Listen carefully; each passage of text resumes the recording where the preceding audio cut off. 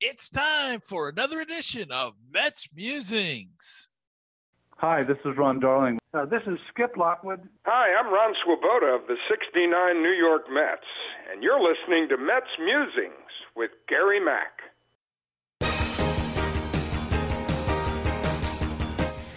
Now it's time for some New York Mets baseball talk.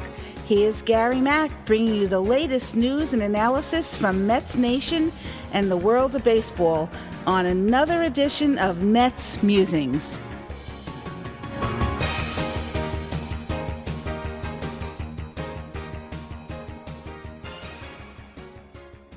Hello and welcome to another edition of Mets Musings. I'm your host, Gary Mack, and I am so pleased tonight.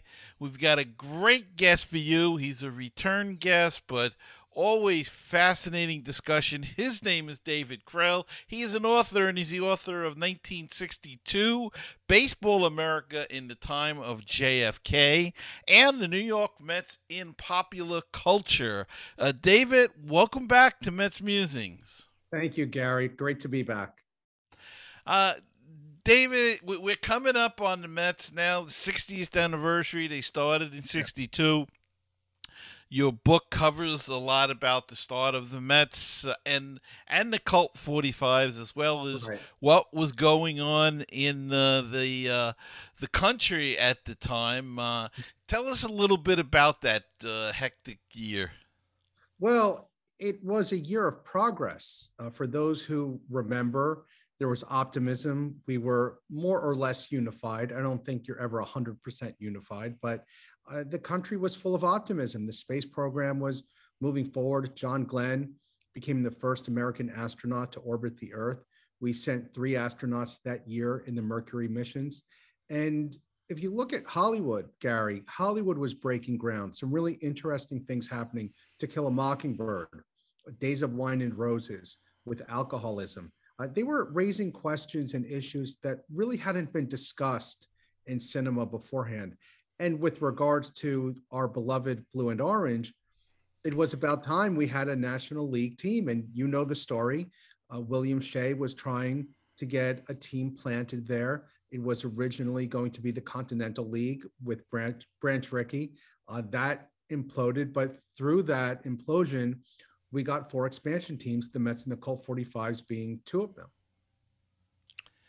Yeah, and of course, and in your book, you go through how they came about, and of course, there's some interesting stuff about Judge Roy Hofheinz in there, and the Colt 45s, and the part he had to play with all of that, and eventually they became the Astros, for those that may not realize that.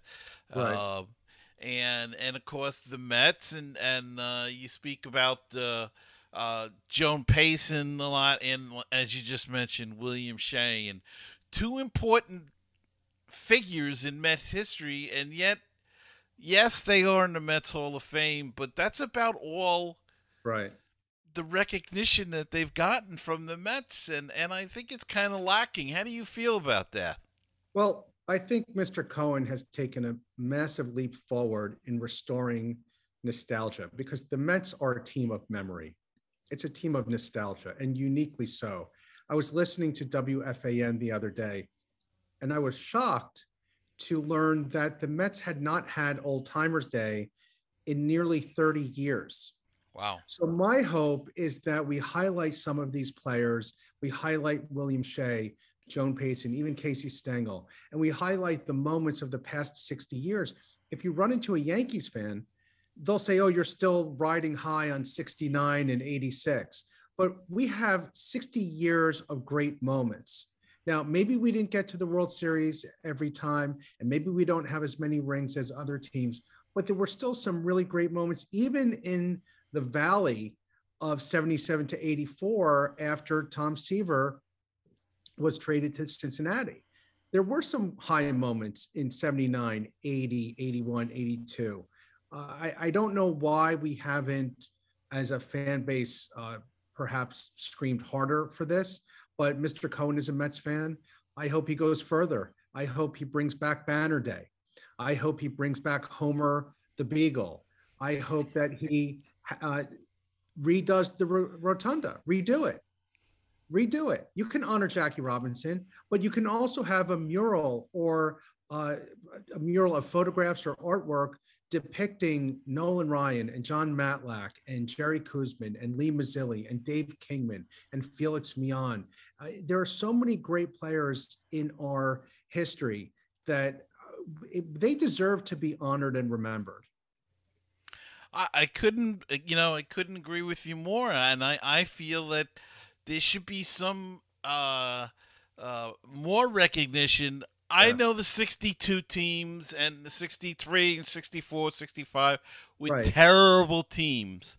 But without the 62 team and the 63 team, there would be no Mets. And spot on. Spot on. They really laid the foundation of the fans that today have grandchildren and children that they brought up as Met fans. Right. And I think, Ron Hunt should be in the Mets Hall of Fame. The first All-Star selected, first elected to be a starting player on the All-Star team, and yet there's hardly a mention of him around Citi Field or in the Mets history. There's no mention of Joan Payson, and there's no mention of William Shea except for that bridge that takes you about 10 seconds to walk across. But these are people who really believed that New York needed a team. Joan Payson did not need another investment in her portfolio. She truly loved baseball. And you mentioned Roy Hofheinz. I think they should go in together. Roy Hofheinz would be an amazing pick for the Hall of Fame for what he did in Houston, in foreseeing the Astrodome, air-conditioned stadiums to block out the heat, especially in Houston where it gets awfully muggy. And to take those two giants who are somewhat lost to history, I think that would be a really honorable thing for baseball to do. Yeah, and the Mets should be honoring. We're finally getting a statue of Tom Seaver, but we really should have one of Joan Payson. Absolutely. Absolutely. And her, for people who don't know, she's the first owner of the Mets, and she was an owner. I mean, she was at every game. I can remember as a kid watching TV, and she was always there, and she sat next to the dugout. She had a box. They didn't have suites back then. Owners sat in a box in with people. I mean, and she was there all the time. And anybody that don't believe it, go back and watch old films. Go back and watch the highlight film from the World Series in '69. She's present there. You can see there's pictures of her in the Polo Grounds leaning over, talking to Casey Stengel. Remember those pictures we've seen as kids? Absolutely. And really should have a statue or more recognition other than what she currently has with the Mets. And she did an honorable thing in bringing Willie Mays to the Mets when Mr. Stoneham couldn't really afford to keep him in San Francisco. Joan Payson wanted him to play out the rest of his career in the city that loved him, the city where he got his start. And I don't think Willie Mays, from what I've read, ever really felt comfortable in San Francisco. But bringing him back, yes. Was it a nostalgia play? Yes. Was he as fast as he was in years gone by? Absolutely not. But there was a thrill at seeing him suit up again. And to do it in a pinstriped uniform with an NY on his cap was just a marvel for anyone who was around at that time whom I've interviewed. They said it was just a joy to see him, even if he had faded a little bit. I saw him play as a Giant in his prime, I guess, in the early '60s, and he was awesome. And by the time he did get to the Mets, there was flashes, let's say. A lot of it was gone, but there were flashes of greatness there, and it was a thrill. And we don't see that. And you had talked about Cohen bringing back events. The Mets have announced that they're bringing back Old Timers Day. That should be a great thing. I hope they bring back some of these guys that are getting up there. Jay Hook, for instance, first Met to win a game. Bring back some of those guys. Frank Thomas is still alive. I don't know if he travels. He's rather up there. I think he's in his 90s, so I don't know what kind of shape he's in. But those kind of guys, and you mentioned a guy like Felix Millan. Oh, my favorite. Terrific player. He was, number 17 before 17. And he should be included in this retirement ceremony. Yeah. I don't see why they can't retire it for two guys and let them both share it. It's a very tricky thing, and I don't know what the planning is, certainly, in how to determine whose number gets retired. Jerry Koosman was such a force in that 69 World Series. Mm-hmm. I think that's what convinced people of the argument, hey, we have to let him in. We have to do something, because we don't have a Hall of Famer in our past. We don't have a player on the Mets who's going in as a Met. I mean, that's just a fact. Mm-hmm. We thought maybe David Wright, but injuries stopped that from happening, stopped him from pursuing further numbers that would have got him in. Not that he was pursuing the numbers, but if he had played 5 more healthy seasons, he probably would have gotten to the level where he would merit serious consideration. So we have to find an alternative way to highlight these players. Yeah, and with doing it, I don't know if Keith Hernandez can ever get into the Hall of Fame, the Baseball Hall of Fame. Don't know if yeah. I think if Gil Hodges got in, I don't think it will take as long a period of time for Keith to be recognized for his leadership and also for his output. I mean, integrity, leadership, those are skills that haven't been really mentioned or targeted in years past when the Hall of Fame discussion comes about. But in all of the literature that I've read about the 1980s Mets, Keith was the defining force that said, we're going to be professional, we're going to be tough, we're going to give 100%. None of this just, galloping around. We are going to do the best that we possibly can. And I mean, you've read the same books I have, and you've heard the same players interviewed. They all pointed. Doc Gooden points to Keith.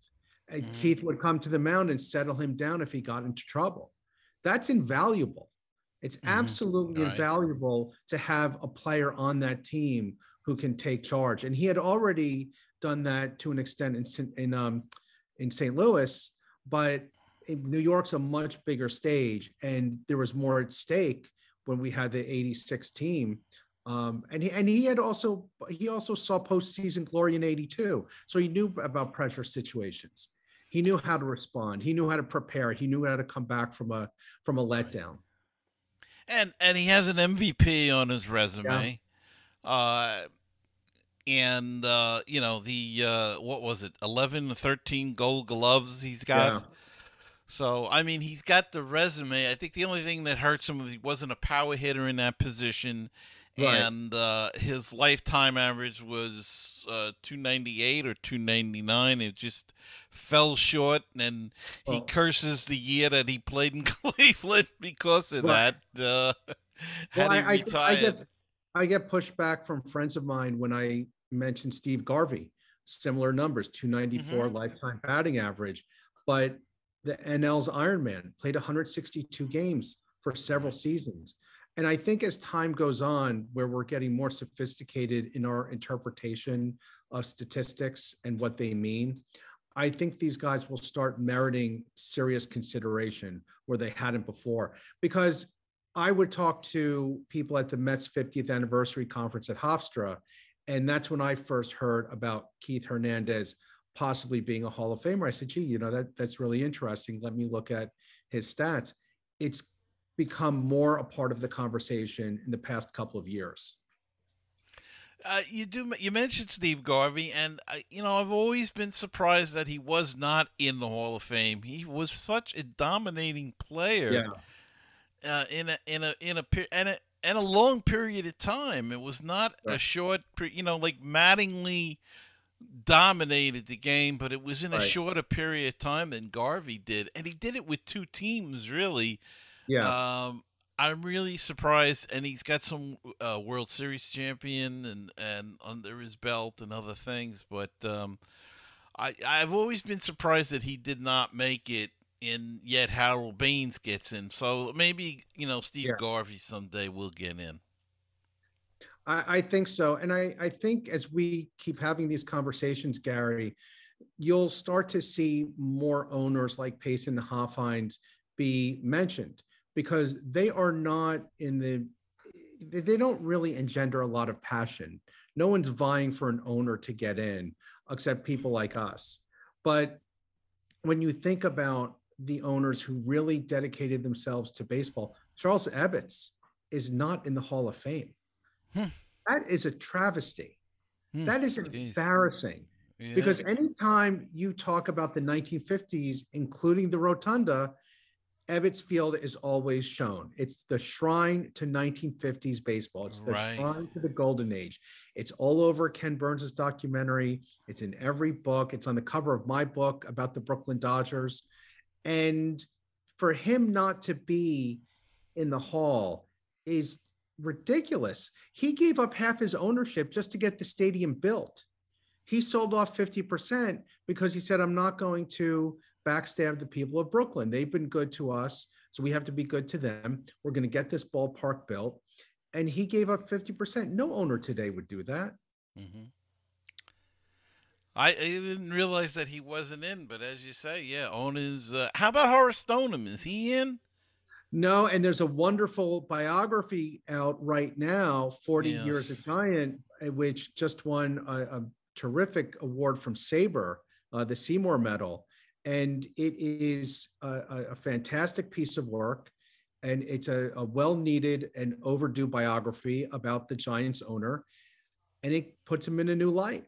And I think when time passes, you will see some discussion about Stoneham as well. Because he made that move with Mr. O'Malley. And Stoneham easily could have gone to Minnesota. He had a fan base there with the Millers, the AAA Millers.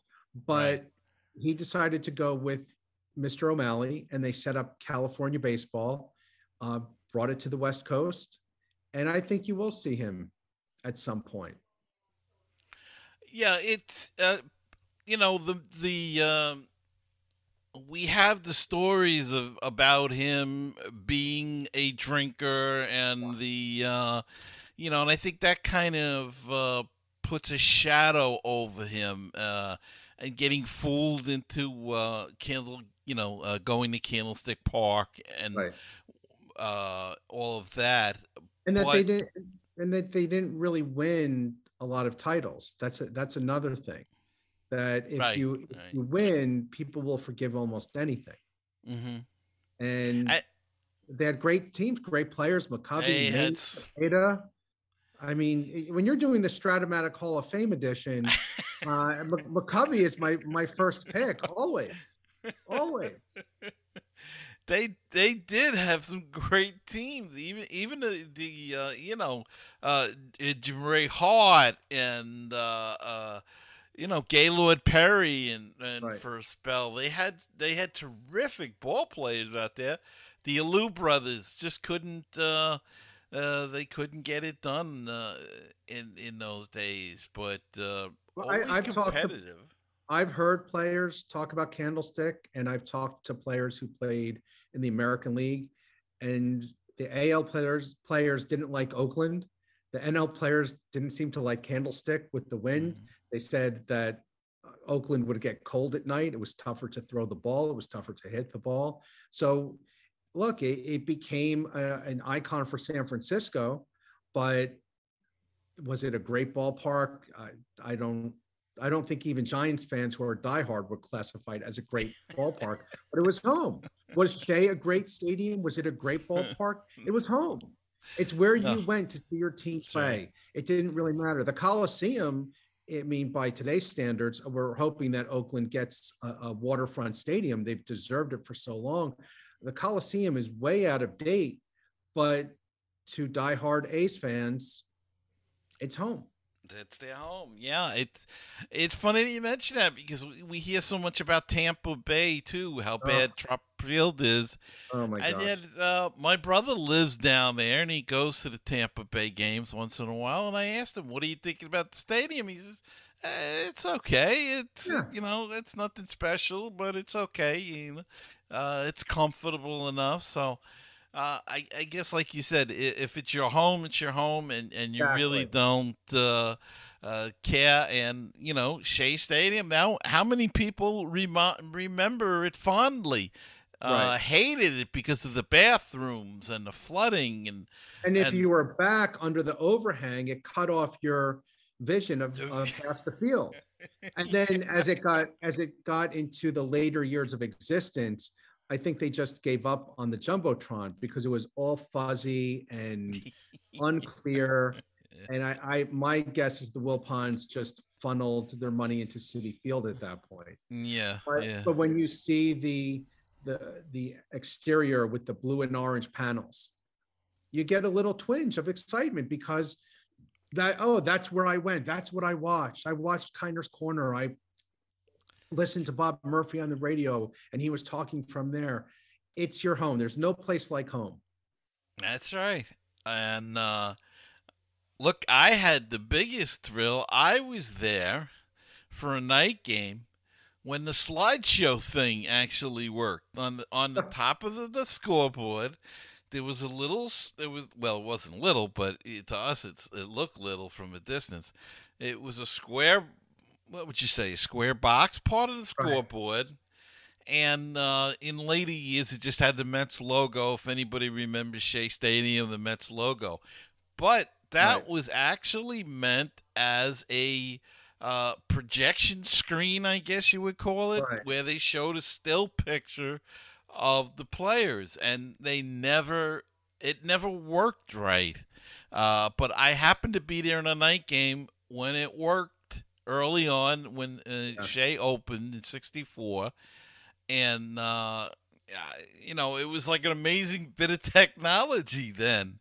M- Um, My favorite memories of Shea, I was there on Father's Day when David Wright hit the grand slam, and I was there at a game when Reyes hit an inside the park home run. And those are the two most exciting things I've ever seen in baseball. yeah, it's Alive, funny, live, in actual attendance at a game. right, right.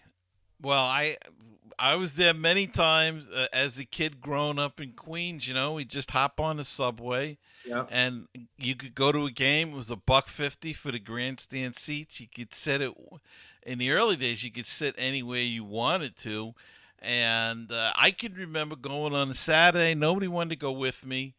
I don't know. I had to be 15 or something, 14 years old. Hopped on the subway and went grabbed a couple sandwiches from home, hopped on the subway, went to a game. It was Old Timers Day. I wanted to go Old Timers Day. Yeah. And it was, I can remember the Big Poison and Little Poison from Oh, Pittsburgh, the Wayner your brothers, brothers. and they'd have all these old guys. And um,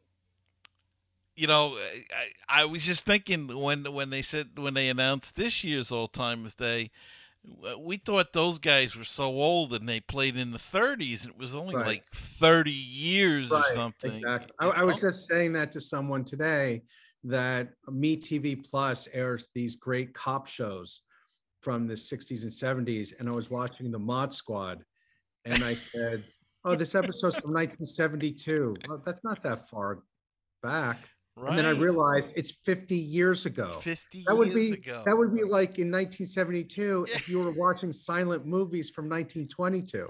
Exactly, But and our that. but our time, uh, uh, the way we I guess, interpret time is different because it's the television shows, the memories of these baseball games, they're so ingrained in our memories, right? Yeah.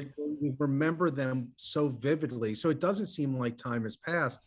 And not to get all kind of overly sentimental, but time does stand still when you see these guys. Yes, they're older, they're grayer, they may walk with a limp, but it does stand still because when you see them come out for Old Timers Day, you immediately go back to Felix Millan choking up at the bat, or Matlack, Kuzman, Seaver, that three-pitcher lineup that was just so formidable and so dominant.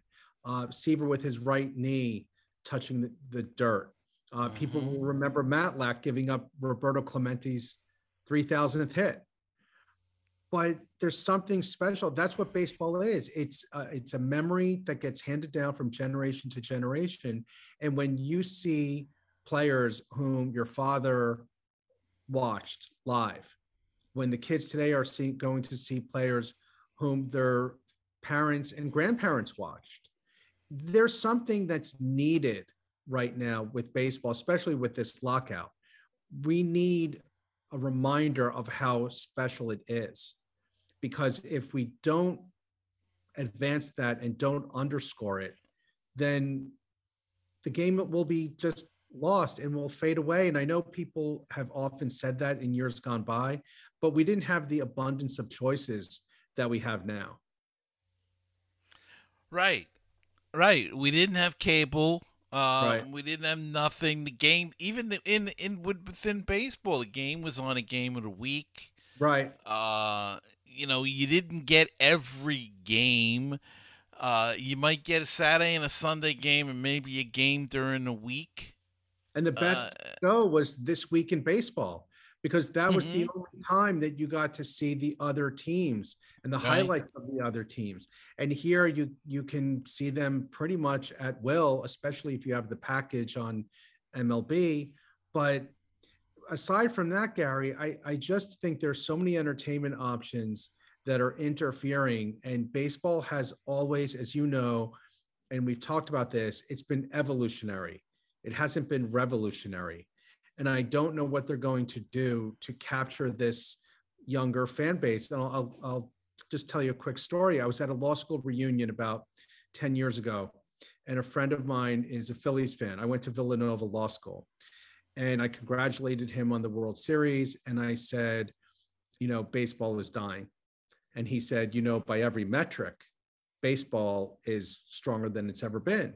TV ratings, merchandising. I said, well, a lot of that is because of international broadcasting, that they want to take it global. And the merchandising, if you sell 17 different colors of your team's hat, someone's going to buy it. And then I asked him, I said, you have kids. How many games did your kids watch all the way through? None. How many games did they watch till the fifth inning? None. It went on too long. So how many games did you watch full 9 innings? None. Well, then how can you tell me that it's stronger? I might not have been allowed to stay up to watch the whole 9 innings. And granted, back then games did not last as long because you didn't have batters stepping out of the batter's box, adjusting their batting gloves every 2 seconds after every pitch. But I was able to watch some. I do remember watching some of these games. But if the kids are just going to watch it on their iPad or just reduce it to statistics, then the passion, the love, the romanticization, if that's even a word, the romantic qualities about baseball is going to be lost. And that's why Old Timers Day, people can say it's just a way to make money. It's not just a way to make money. It's a way to connect people with the past of the sport and with the past of the team. And the Mets historically have not really been at the forefront. And as soon as Mr. Cohen took ownership and I found out he was a Mets fan, I said, this guy is going to revolutionize things. He didn't get to be where he is by just theorizing all the time. He's going to come up with a plan with his team and he's going to execute it. And like I said, I hope that this is the first action of many to restore the connection between the fans and the nostalgia of the team. Yeah, I hope so too. I really do, and I like your ideas. The banner day. I'd like them to bring back. I don't know if you remember Camera Day, for No. instance. They used to have a camera day. In fact, I've got pictures. I found some of my father's old 35 millimeter slides, and it was from Camera Day, I think 1964. And Okay. what they did was they let you into the lower stands, and the players would walk around, and you could yell at them, and Yeah. some of them would stop and wave and say, look at you. And I Right. know they did it in later years, and I think they allowed you on the field, and they were at a table, and you could take a picture. Um, those are the kind of things I think they need to bring back, because we're losing. Yes, I know there's a lot of problems with security nowadays and nut jobs, but we're losing that connection with with the players. The younger people may get it a little bit more because they feel like they've got a connection through social media, through Twitter. But for us older people, we're losing that connections to the player.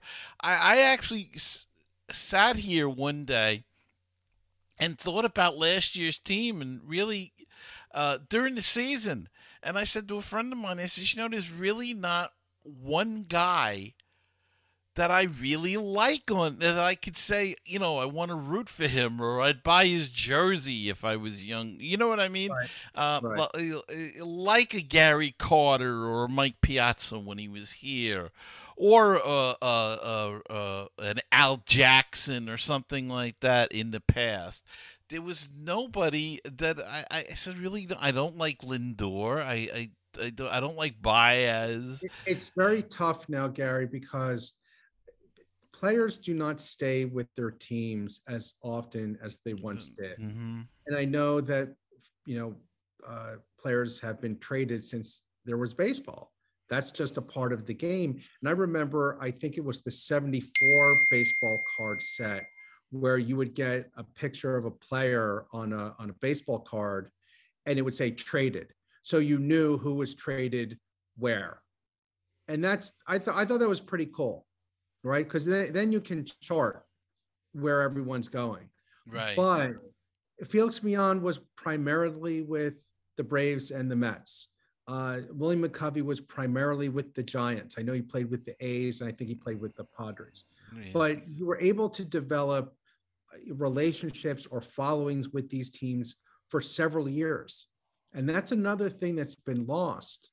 There's so many things that have been lost. The relief pitchers, using 3 relief pitchers in one inning, that's just foreign to me. That is just foreign. You don't know who half of them are because they move them up and down so often that you really, again, there's no Luis Arroyo with the lifesaver. Remember Whitey Right. Ford back in the 60s with the Yankees. Right. And, Skip Lockwood or Right. Ron Taylor with the Mets. There's no connection to these people. And I think that's where the game is got to go back to. Unfortunately, I think the commissioner is I don't think he likes the game of baseball, and I'm not sure he knows the history of baseball. And I think he's all about making money for the owners, and that's it. Well, making money is how you keep these teams afloat. And I have absolutely no problem with that. I encourage it. Right. But I would like to see baseball as a whole get back to this nostalgia, because the country's never needed it more. After the 2 years we have just spent, we need to feel good. And it takes a cohesive effort. And it comes from the top. It comes from the owners, comes from the commissioners, or the commissioner and his team, to figure out a marketing plan to get people. You and I will always watch games or go to games, but there are fan bases that are being lost across the country.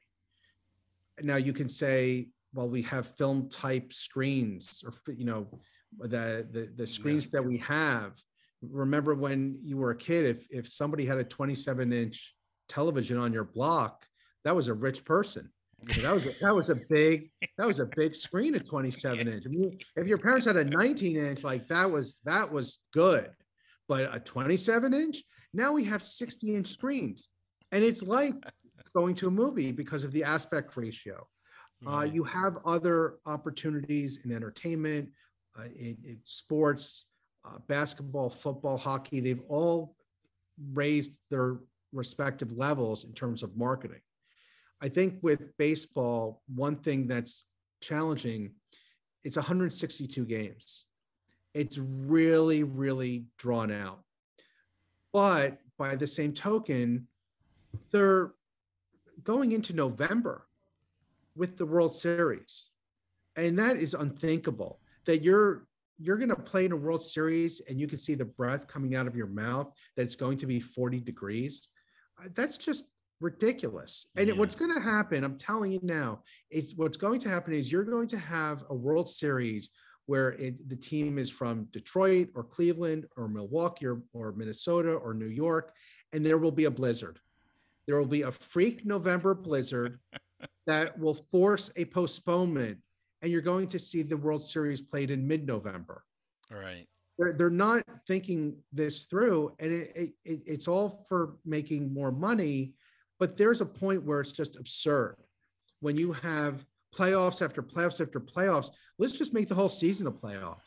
Let's start the playoffs in August, because they don't want to do double headers. If they did double headers throughout the year, you wouldn't have this problem of playing the World Series in November. Mm-hmm. You simply wouldn't have it. But they don't want to do double headers because no one comes to the ballpark. Well, they don't come to the ballpark because it's 3 hours long, and it's 3 hours long because of some of the things we mentioned. Mm-hmm. I'm contributing games to the Saber Games Project. I'm working on one right now about the Mets opening day in 1973. Tom Seaver was the pitcher for the Mets. Steve Carlton was the pitcher for the Phillies. The time that the game took was 1 hour and 56 minutes. If you get 2 hours, 56 minutes today, that's what's expected. 1 hour 56 is not expected. And I'm not even talking about TV commercials that they put in there. I'm talking about the delays caused by walks around the mound, the rosin bag, the players adjusting the batting gloves, re-gripping the bat. They didn't do that years ago. No, they got the ball and they threw it. Exactly. And they dug in, and they didn't take these long counts. Once in a while they did. I mean, they took pitches, of course. But it was a different pace. And you would think, Gary, just want to make this point, that in today's society where everything is rush, rush, rush, and we have instant gratification in terms of communication. Well, I called you. Well, you didn't call me back. I guess I'll text you. I'll text you. I'll text you and I'll email you just in case you look at your email before the text. Right. Baseball's going the other way. They're saying, no, we'll make the games longer. Our behavior will make the games longer, which contradicts where we are as a society, where we want things now. And there are games from 100 years ago, and I know it might be an unfair comparison, but if you go to games 100 years ago and look up the newspaper clippings, they were 90 minutes. They were 90 minutes, and I'm talking about before lights were installed. So if you went to a game in 1920 in Chicago, you could be back at your office. You could take a 2-hour lunch, right? You could take a 15-minute walk to the ballpark, to Wrigley. Then you could go watch the game and then go back to your office. That's a different time. We don't have that anymore, but we can start recapturing some of it.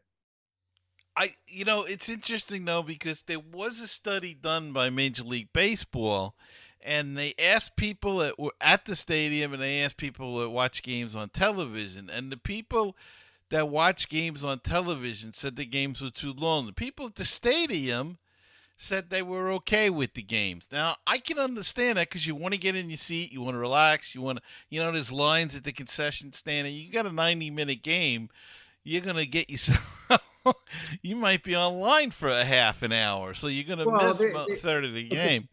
But the stadiums have changed, right? So if you go to Yankee Stadium, their merchandise is enormous. The array of options that you have in that store is enormous.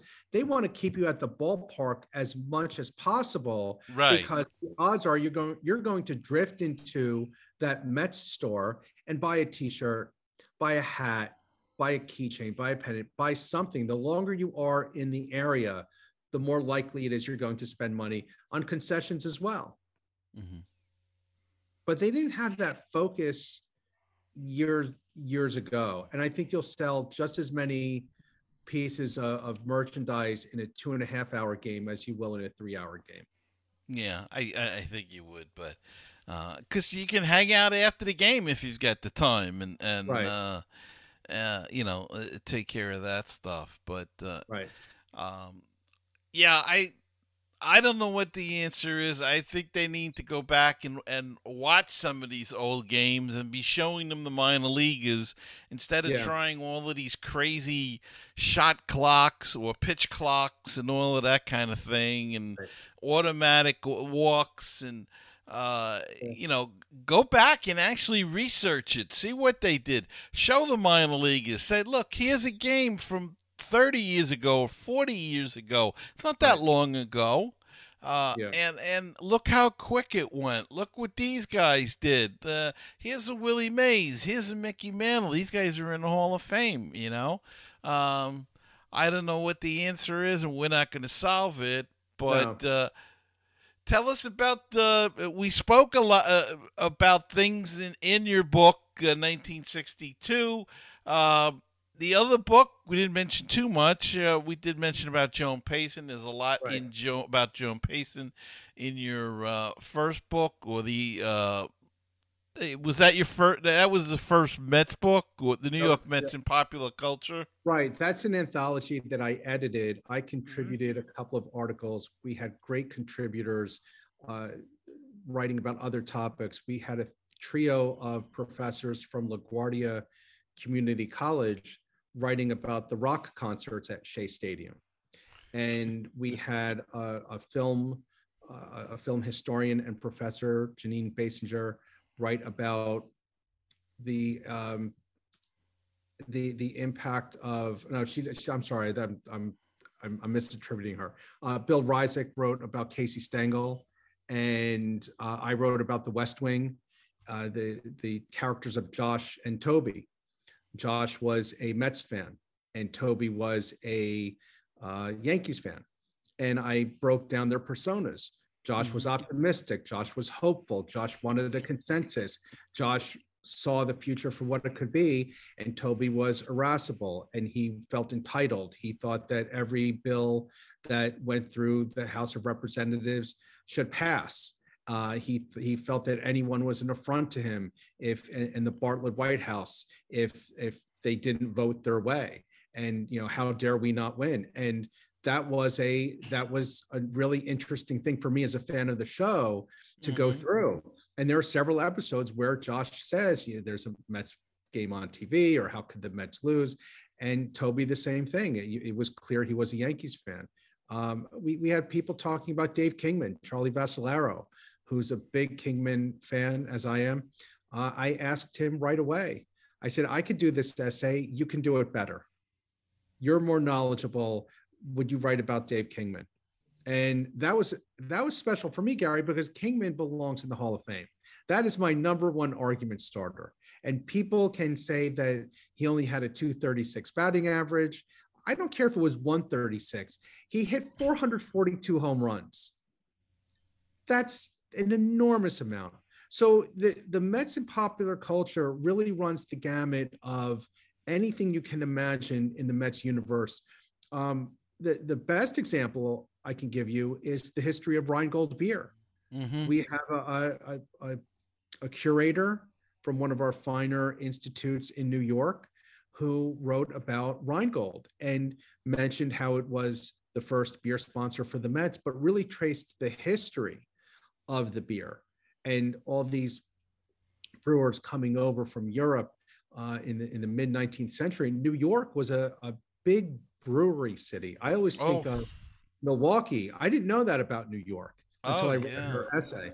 So it really is a wonderful look at how diverse Mets pop culture is. Mm-hmm. And it continued. I mean, there are lots of mentions in pop culture. I know I was a big Nero Wolfe fan. If you remember Nero Wolfe, the detective. Sure. And in the later years, Archie Goodwin, who was his leg man, the guy that did all the leg work, was a Met fan, and he talked about, I had box seats at Shea Stadium and took the train out, so it's mentioned a lot, and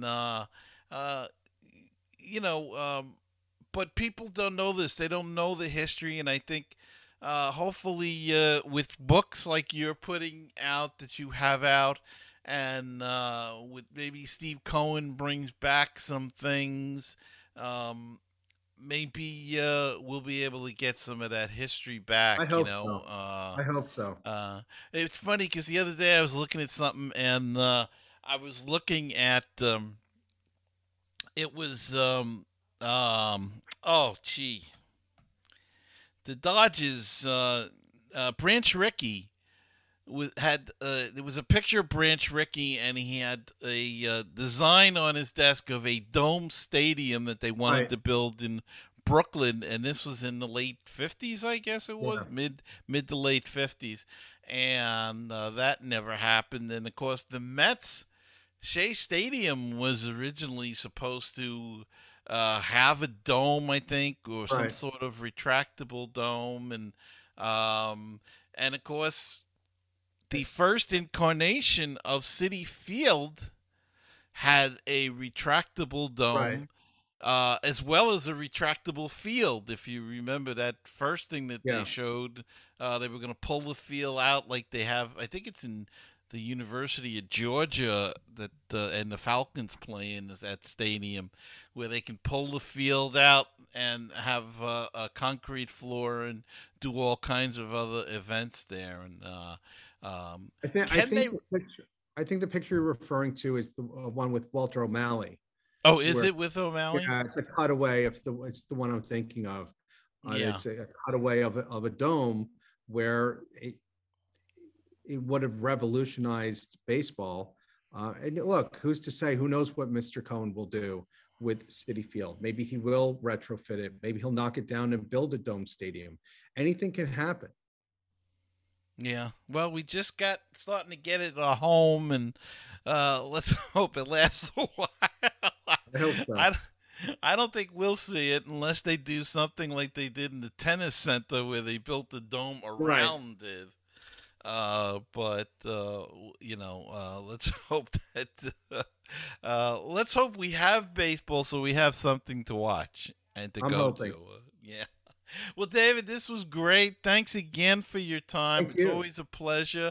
Are you working on anything special now? Yeah, I'm working on a book about 1966, roughly the same paradigm as 1962, a look at baseball and America in a very turbulent year, in a very volatile year, but also an iconic year in culture and sports. I'm also working on a book about the Boston Red Sox in popular culture and a biography of Bo Belinsky, which, as you know, the Belinsky story is mentioned prominently in 62. And every person I interviewed said, there's a book in here. There's a biography about Bo, because there are a lot of stories you're not going to have room to print. Is there a good biography or a great biography of Joan Payson out there? Not that I have seen, and I have had people ask me if I want to do one, and it's something I'm considering. Her story is a story about New York. It's a story about high society, and it's a story about baseball. It functions on a lot of different levels. New York has a special kind of high society. her family did so much for the city of New York and Long Island that people just don't recognize. Because to my understanding, the Paysons and the Whitneys were not people to celebrate what they did. They just did it. Mm-hmm. They just did it. And because they had that kind of wealth and they had that kind of influence, they said, okay, let's get something done. They approached it as business people. From everything that I've read, it wasn't just, oh, here's a check, I'll put my name on the building. They really were a part of it. And she's just a fascinating woman. Right now, Effa Manley is the only woman inducted into the Hall of Fame, but Joan deserves to be there. And I hope that it won't be too long before we see her. Do you think her cause was hurt by Marge's shot? No, not at all. Not at all. I just thought she came off as so bad as an owner. I think I know. I'm sorry. Go ahead, Gary. No, that's I just wondered if it could have hurt other women owners that were before her. I think the problem that people like us face, who, if we want to advocate for somebody, is that they're lost to history. Mm-hmm. That the people today don't know, recognize, they're not curious. So if you advocate for Gil Hodges, a 40-year-old baseball writer is not going to know who that is or not care. Same with Joan Payson or Roy Hofheinz. And it's our job to either start a letter writing campaign or write for SABR or blogs or do what you're doing and educate and advocate and say, well, the game is built on the past. It's not built on the past 20 years. It's built on the past 120 years. Mm-hmm. So when people say to me, well, who cares about honoring some 19th century ball player? That 19th century ball player allowed the 20th century to happen. Now, maybe the rules aren't the same totally, and maybe they didn't have the same athleticism that they did today, but you have to judge players. And I think you'll agree, Gary, you have to judge them on their time. You have to judge them on their time. Could Babe Ruth have hit Jacob deGrom? Babe Ruth didn't face pitchers like Satchel Paige because of the color line. So we can have these kinds of debates, but the problem is getting the debates started and getting people interested who are at the BBWAA, who vote on these things. And I don't know if it should be in the hands of writers anymore, beat writers. It should be in the hands of historians. I think there might be in the future consideration for a blue ribbon panel of scholars and historians to look at players and executives. What about non-players? Frank Jobe should be in the Hall of Fame. He pioneered Tommy John surgery. Right. How many careers has he saved? And Tommy John with 288 wins, not to make it a Hall of Fame discussion, but they should go in together. So these kinds of conversations, I assure you, are happening in Cooperstown at the annual symposium, at SABR conferences. I'm the chair of the Northern New Jersey chapter. We're doing panels on them. We're doing open forums on them. So getting the conversation, but getting the people who have the power to bring them into the conversations, I think is equally important. Mm-hmm. Well, David, as always, it was a fascinating discussion. I think we could talk for hours probably, Likewise. But we have to end it here. Your books are 1962 Baseball in America in the Time of JFK, the New York Mets in Popular Culture. You also have the New York Yankees in Popular Culture, and Our Bums, a book about the Brooklyn Dodgers. Yes. Of course, one of the most beloved teams ever in the history of baseball, if you read. And I think people should read that book, even if you're not a Dodger fan, or we're not, but it shows you some of the basis of baseball in New York in the Horace Stoneham book. If you read that, you'll see about the Giants and the love that the passion that those fans had. They were a little bit more, I don't want to say sophisticated, but they weren't as outgoingly passionate as the Brooklyn fans were. I think that's fair to say. But they were fans nonetheless, even to this day. There's the New York Giants Preservation Society. So all of that is very important if you want to know the history of the game, and David brings it to you in his books, and we try to bring it to you on this podcast when we can. David, again, thank you so much, and I'm sure we'll talk again down the line. Absolutely, Gary. Thank you so much. Always a pleasure. I'll be right back. Oh, and BBQ, your place for interesting baseball talk, opinions, and history. Baseball and BBQ, your place for barbecue recipes, tips, and interviews from the world of barbecue. If you like baseball and if you like barbecue, then tune in to Baseball and BBQ. Find us on iTunes, Stitcher, Google Play, and BaseballTalkRadio.com. Wouldn't it be great if you could get a PhD in life through baseball? Welcome to Baseball PhD, a tour company for your brain. 30 major league teams, 100 places to see. Let's touch them all as we make the road trip of a lifetime.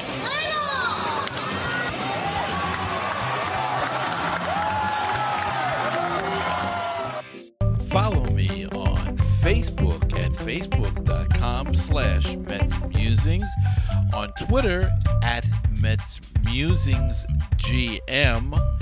The Instagram is Mets Musings, and on YouTube at Mets Musings Mac. Wish to be a part of the show? Give us a call at 516-619-6341. I hope you enjoyed our guest, David Krell. He's got his fascinating books out there. Go check it out. And, boy, we could talk for hours about the Mets and baseball in general. But go check out his books, 1962, Baseball and America in the Time of JFK, and the New York Mets in Pop Culture. They're interesting reads, and you'll find them very informative. And I hope you enjoyed the interview we did with him, and I hope you'll join us again next time that we do an episode. And if you're watching on YouTube, please hit that subscribe and like button so that way you'll always be informed when a new episode is coming out. Same thing with the audio. If you're listening to an Apple Podcasts or Google Play or any podcast provider, hit the subscribe button so you'll always be aware and informed when a new show comes out. Not much to report on the baseball front. Still no movement on the CPA at all, but we'll keep you informed should that happen. And if you'd like to support the show, please go to anchor.fm/MetsMusings. It'll tell you how you can become a member of the team and help support the show, as well as patreon.com/MetsMusings if you'd like to give a small donation to help us along. And until next time, remember to keep the faith, stay optimistic, and let's go Mets. And I'll see you next time on another edition of Mets Musings.